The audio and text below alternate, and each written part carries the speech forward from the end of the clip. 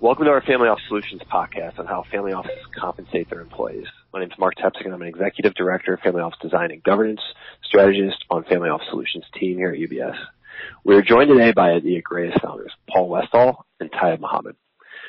The discussion is related to the article that Paul and Tayyab authored for our first ever UBS Family Office Quarterly, which was launched very recently.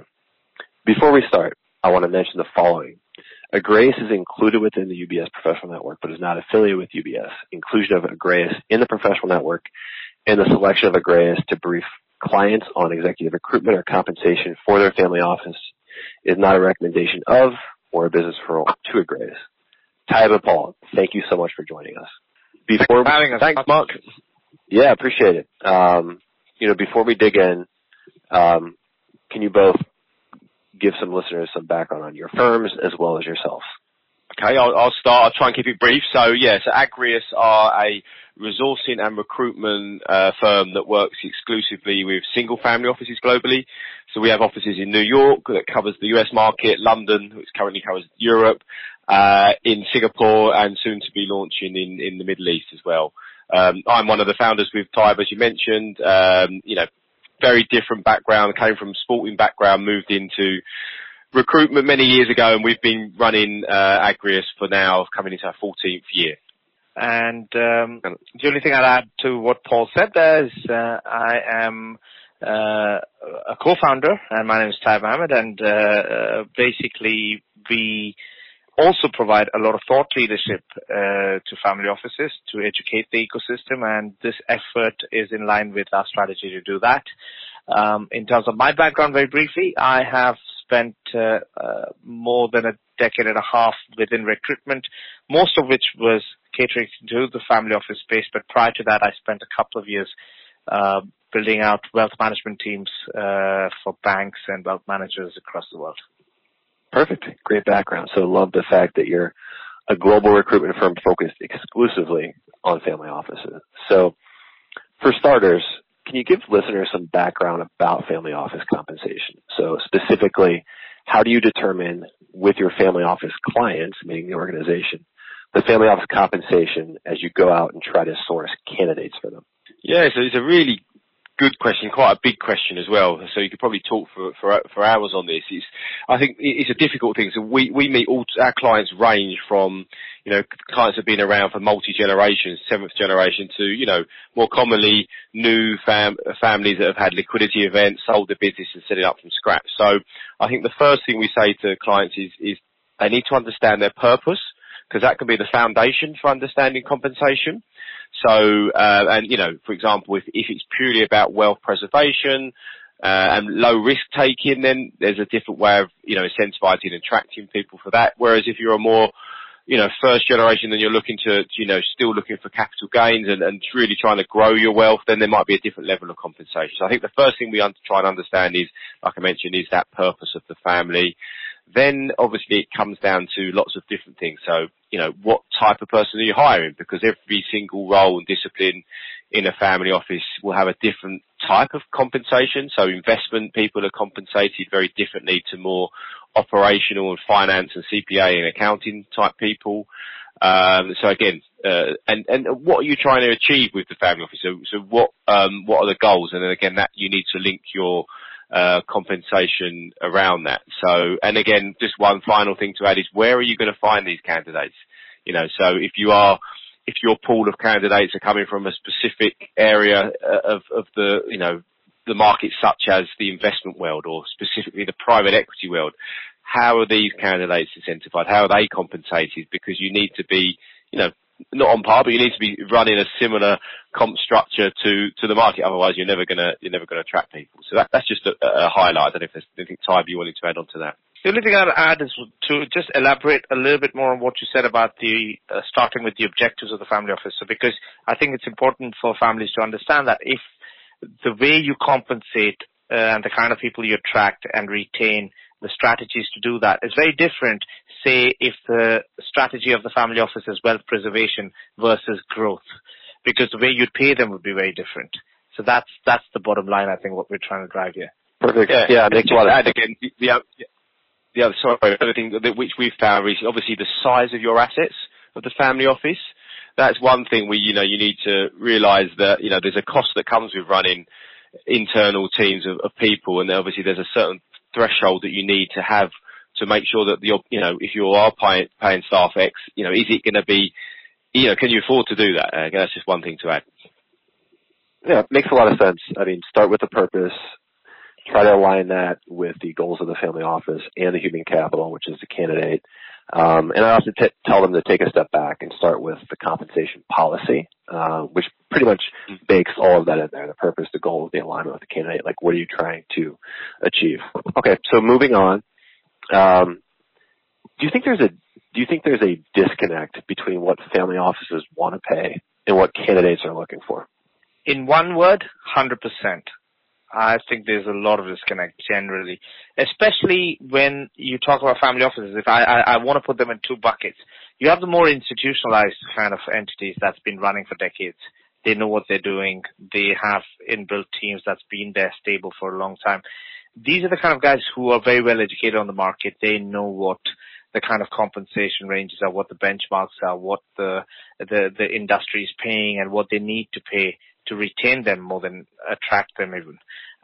But when you talk about a lot of family offices which are not there yet, which are still in this journey because they've had a liquidity event, they're trying to set up, or they're still trying to professionalize and institutionalize, I think there's a lot of disconnect, especially when they've not made their money or wealth from financial services, especially from financial services, because a lot of the talent generally come from very benchmark structured industries such as financial services and professional services and legal industries and places like that, where you would know what you'd be making as an MD or even a vice president or such and such.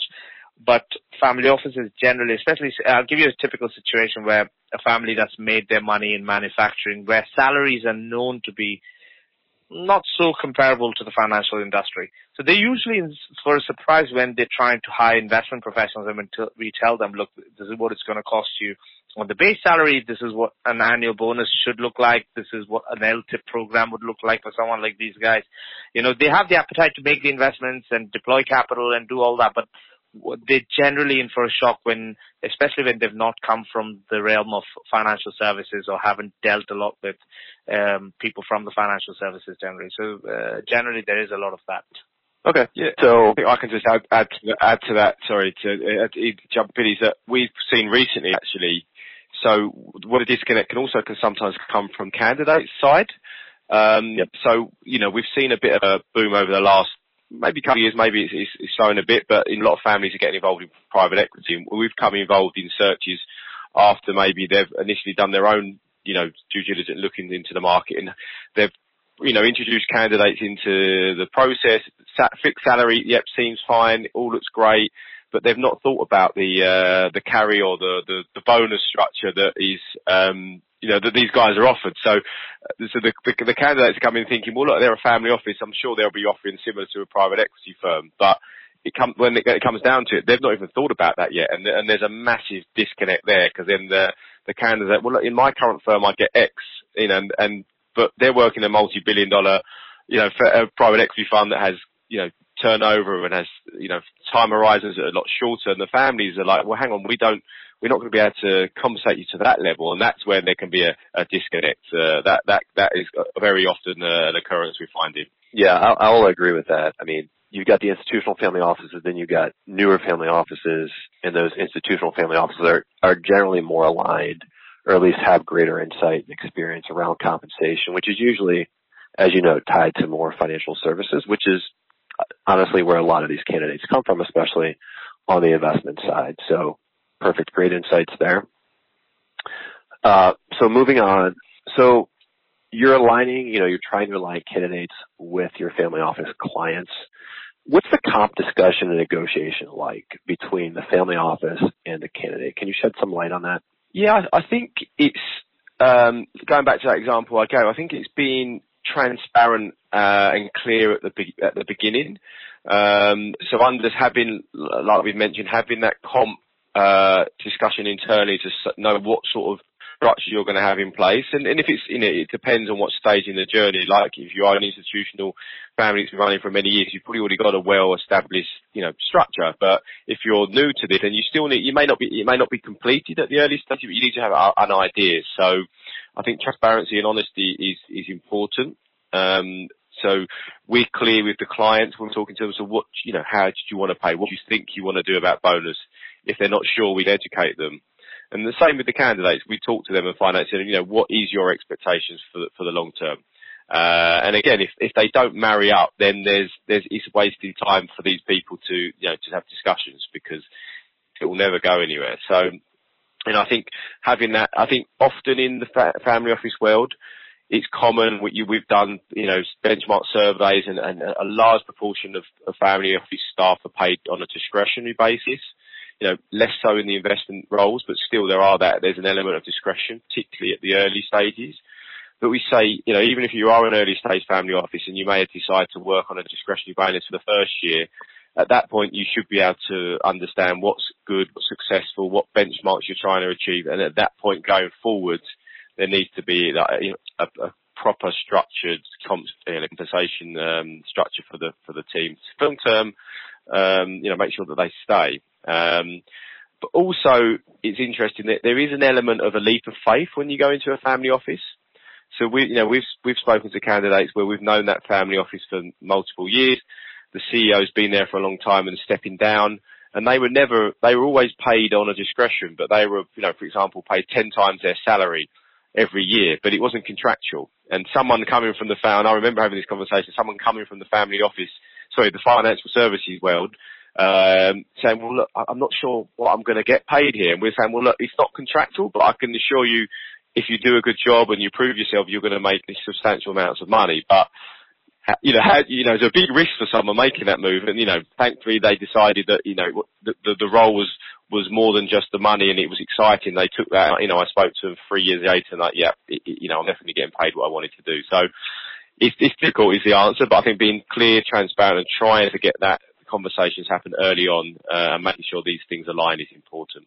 Perfect. Yeah. Okay. Great insight. So let's move on, and let's dig a little deeper on the different comp structures you see in the market. So, obviously you have investment related professionals, you've got accounting and finance, you might have legal and more COO general roles. Can you discuss what those different comp structures look like in the market between those disciplinary candidates as far as like what they do at the family office? Sure. I think the fundamental structures are very similar. So everyone has usually a base or a fixed element, and then there's a variable element at the end of the year, which is your annual bonus, if you like.